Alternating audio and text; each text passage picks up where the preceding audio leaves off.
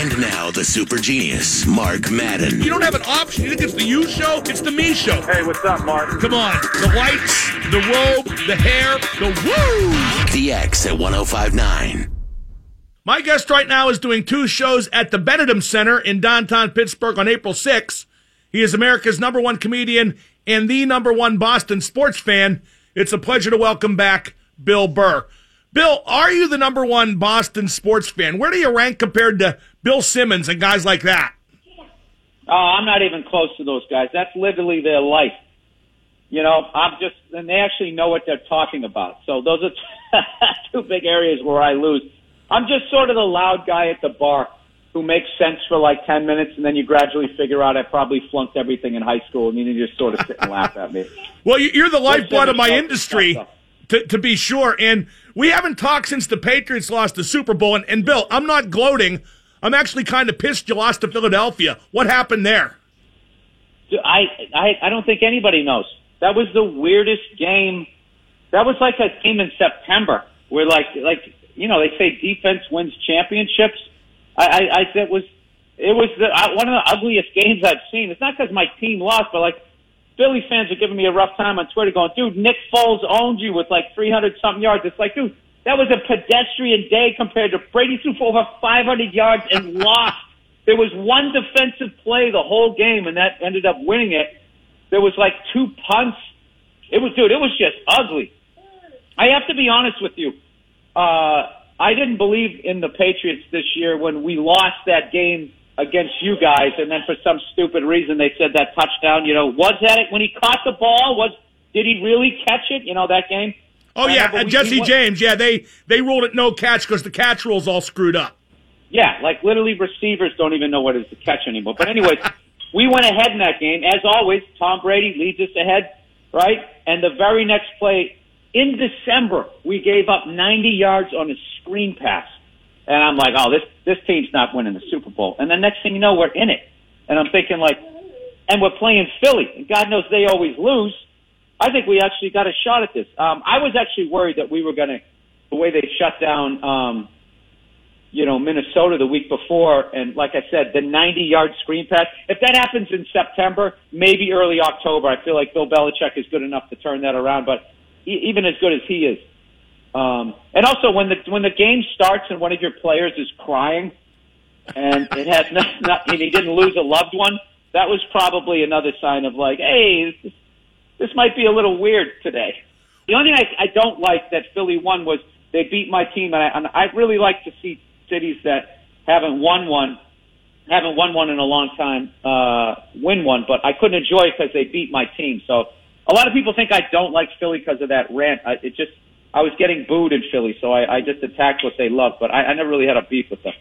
Well, here's kind of a turning point, a contradiction in that game. How come the Philadelphia quarterback caught the touchdown pass and Brady didn't? That was big. Because Brady's like 500 years old. When Brady stands in the pocket, he looks like an astronaut. The second he starts running, you see his age. And he sits there and he talks about how, but listen to the thing. I love it. Like, Tom Brady, like, no matter what he does, like, people are still going to give him credit. The guy threw for 500 yards. He's supposed to catch a pass, too. How about the Patriots stop the Eagles once in 58 drives in that game? Like, both teams deserve to get blown out. It kind of reminded me of, like, an old Chargers-Dolphins game when Dan Marino and Dan Fouts were there. Sorry, my kid's going crazy. She doesn't know words yet, so she just sort of screams. Like most of my audience, actually. There you go. It does seem sometimes, and I'm neither a Brady fan nor a critic, but it does seem like sometimes no matter what he does, people expect more. How can you not be a Tom Brady fan? That's like me as a Red Sox fan not liking Derek Jeter. I mean, at some point, you got to get past the uniform and be like, this guy is one of the greatest to ever do it. Oh, no, I think he is the greatest ever to do it, period. I understand that. I understand what you're saying. You guys have had some tough games because even when you beat us, you still lost. Because you guys won that game, man. That game was Bill. That's the best way it's been put. The Steelers won, but they still lost. That hits the nail right on the head. Well, I mean, yeah. When that guy caught that touchdown pass that they said he didn't catch, that everybody saw. I love when they catch the ball and then you stretch it out. It's because you're trying to score a touchdown. You're supposed to do that, right? Yeah, and I love how, like, the ground can't cause a fumble, but if you catch it, it can. It doesn't make any sense. Like that Des Bryant one from a few years ago, that playoff game.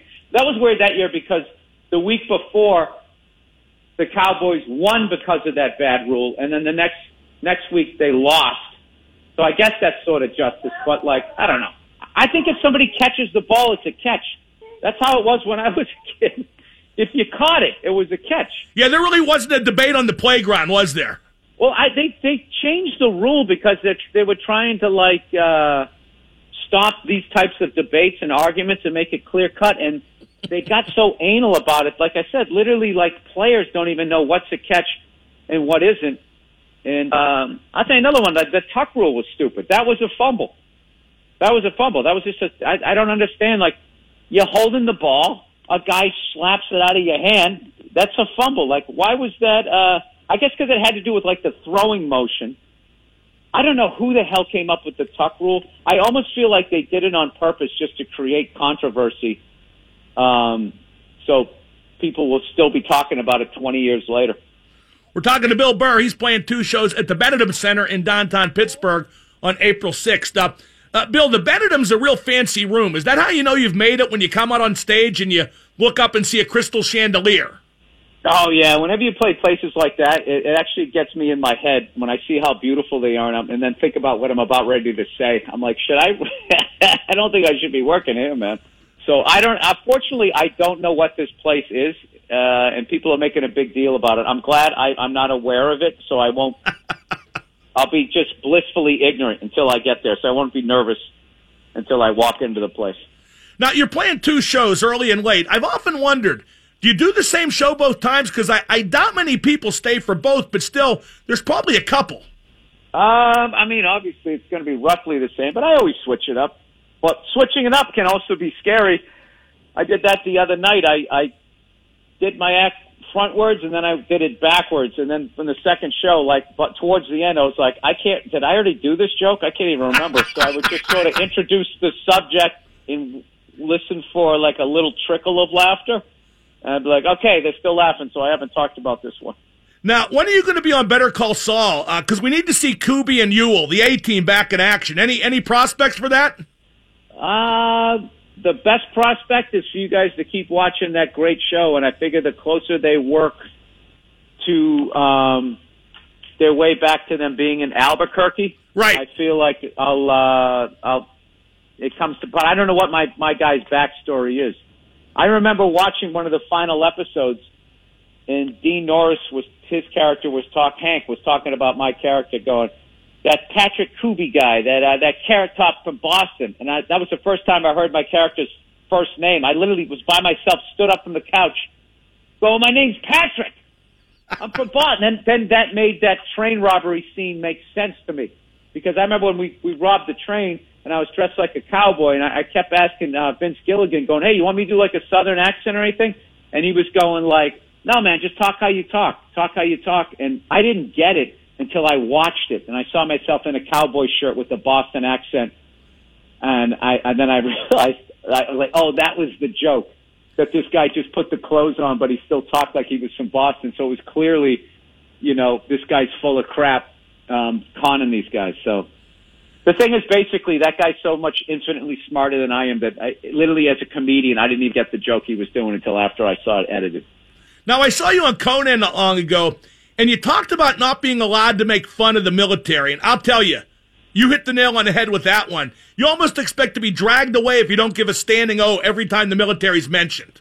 But here's the thing. It's not by the military. They love it. They think it's hilarious. Like, I do all that stuff saying, dude, they're not all heroes. Some of them sit in a camouflage cubicle ordering grenades and M16s. They don't actually, they never see any battle. I met this guy one time. He was in the Marines. All he did was play drums. He was in the band. So he played like the vice president on and off the helicopter. And he's laughing, going, yeah, walking through the airport, getting standing ovations because I feel like an idiot. So, but how it is. I think this country also still has a lot of guilt on the way the troops were treated after Vietnam. So it's now gone in. So I think if you tease them at all, it becomes that.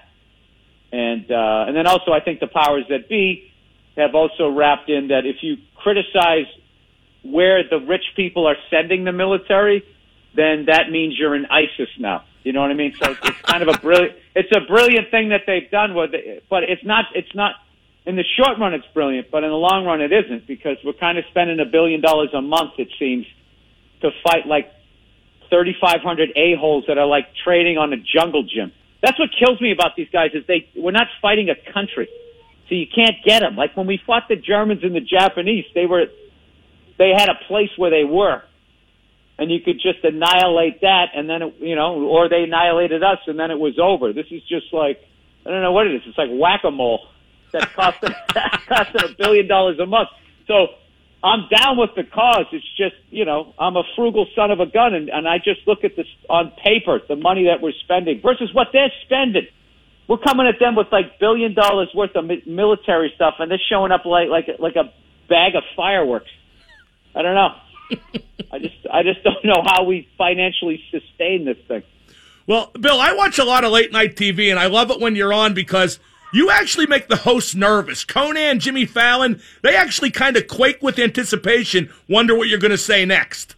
No, they kid me. Those guys have interviewed tens of thousands of people. They're totally. Conan is so good at what he does that you're thinking he's doing. He knows exactly what he's doing. If you watch him and Andy, how good they are. It's like they're old school guys, man, where like if you're doing bad, they jump in and save you. If you're killing it, they just let you kill. That's like the Johnny Carson thing when he realized if you were killing, the show was killing, and he got out of the way. And Fallon's the same way. You know what I mean? It's just like, some of the stuff I say, if they were coming along for the ride, it kind of takes the edge off of it. So if they kind of pull back too, it's sort of like a good cop, bad cop thing that they're doing. And Bill, finally, you're a big Ric Flair fan. You met him, and I was there too at the Mario Lemieux golf thing a couple years ago. Did you see his 30 for 30 special? I'm kind of curious to your take on that, if you saw it. I went to the premiere. I was doing a movie called Front Runner, starring Hugh Jackman, about the Gary Hart story, directed by Jason Reitman. If I can hike that, that's going to be coming out later this year. I was just in town, and it just so happened that there was a 30 for 30. His premiere was there, and it was... I thought it should have been longer, like an extra hour. How do you sum up Ric Flair in an hour or not even 90 minutes? But I also just loved how unapologetic he was about his, how I was just refreshing to see somebody say that they weren't a family man and just be like, yeah, man, I was just bored. And there's a lot of people, men and women, who should not get married and have kids, but they feel this pressure to do it because everybody else does it, and then, they do like, the troops to stand, like everybody gives parents a standing ovation, just like assuming that like they're doing this heroic thing, and a lot of them aren't good at it.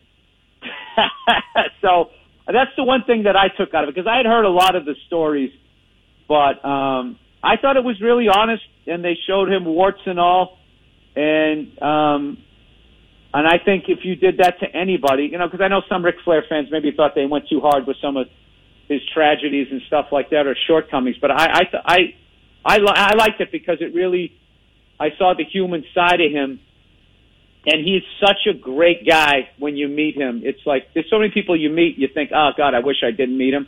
He's not one of those guys. You meet Ric Flair, you're like, you love him even more. It's awesome. Bill, as always, it's a pleasure to talk to you. Thank you, and we'll see you in a couple of weeks. Good stuff. All right, buddy. Thank you so much. We'll see you. That's Bill Burr. He's at the Benedum. 2 shows. Go to both. He'll do the second one backwards and confuse himself, even if you love it. That's April 6th at the Benedum Center. Early show and late show, 7 p.m. and 10 p.m. I'm Mark Madden, 105.9 The X.